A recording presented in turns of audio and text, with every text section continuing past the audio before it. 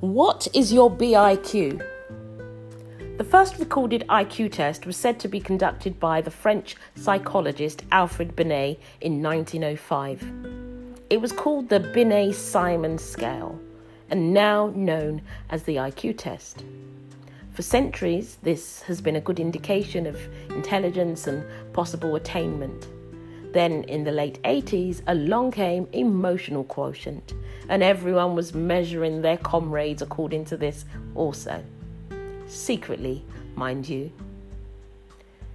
BIQ is a term I have recently constructed for business integrity quotient, mainly because from what I am seeing, this seems to be low for many companies. It's as if nowadays all that business owners care about is making as much money as possible for delivering as little as they can get away with.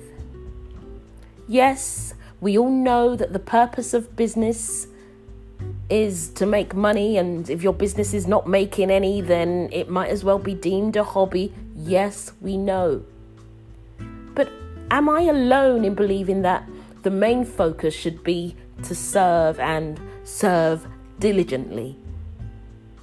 We're all on this earth to serve a certain demographic, solve a particular problem, or eliminate a specific type of pain that we have been uniquely assigned to. In the large scheme of things, shouldn't the passion for what we do be more important than the profit from it? I believe it should be.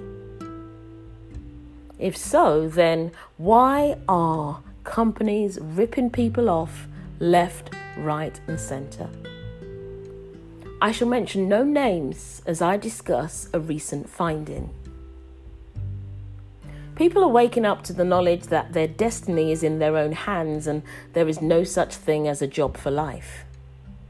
For the growing minority, the best boss that you can have is yourself. So many entrepreneurs and sole traders are springing up from the doldrums of a dead-end 9-to-5. It's not easy, but usually the hard graft eventually pays off. The majority struggle with marketing and advertising in order to obtain leads, which will eventually and sometimes miraculously turn into clients, paid ones.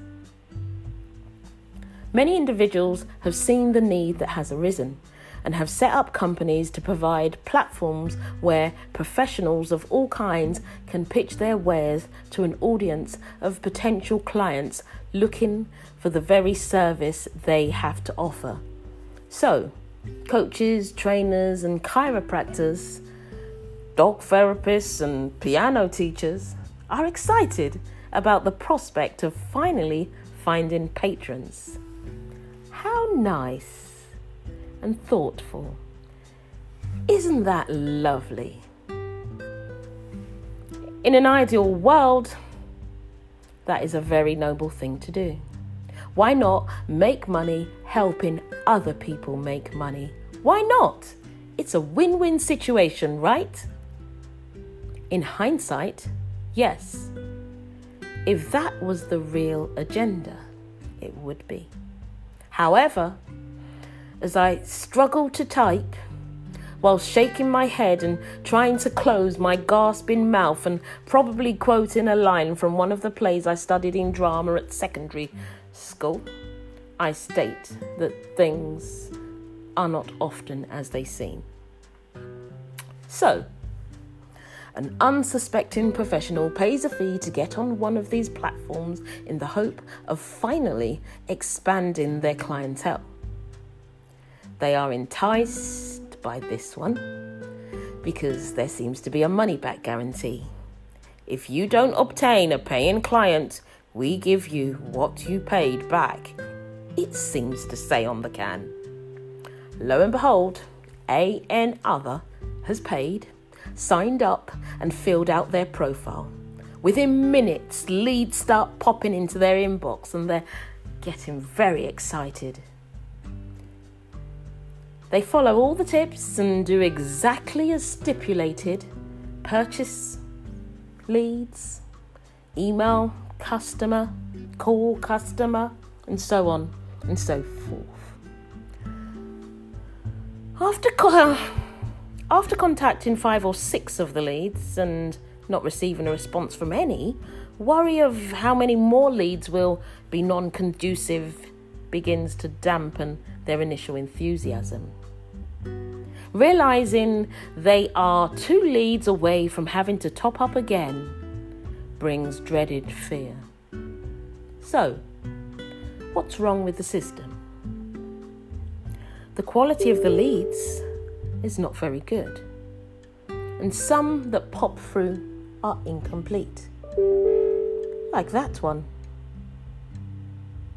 The company has put no onus on the customer to ensure they contact the professional that has paid to contact them, and some customers are just window shopping, toying with the idea that one day in the near or far future they might think about using the service of a life coach.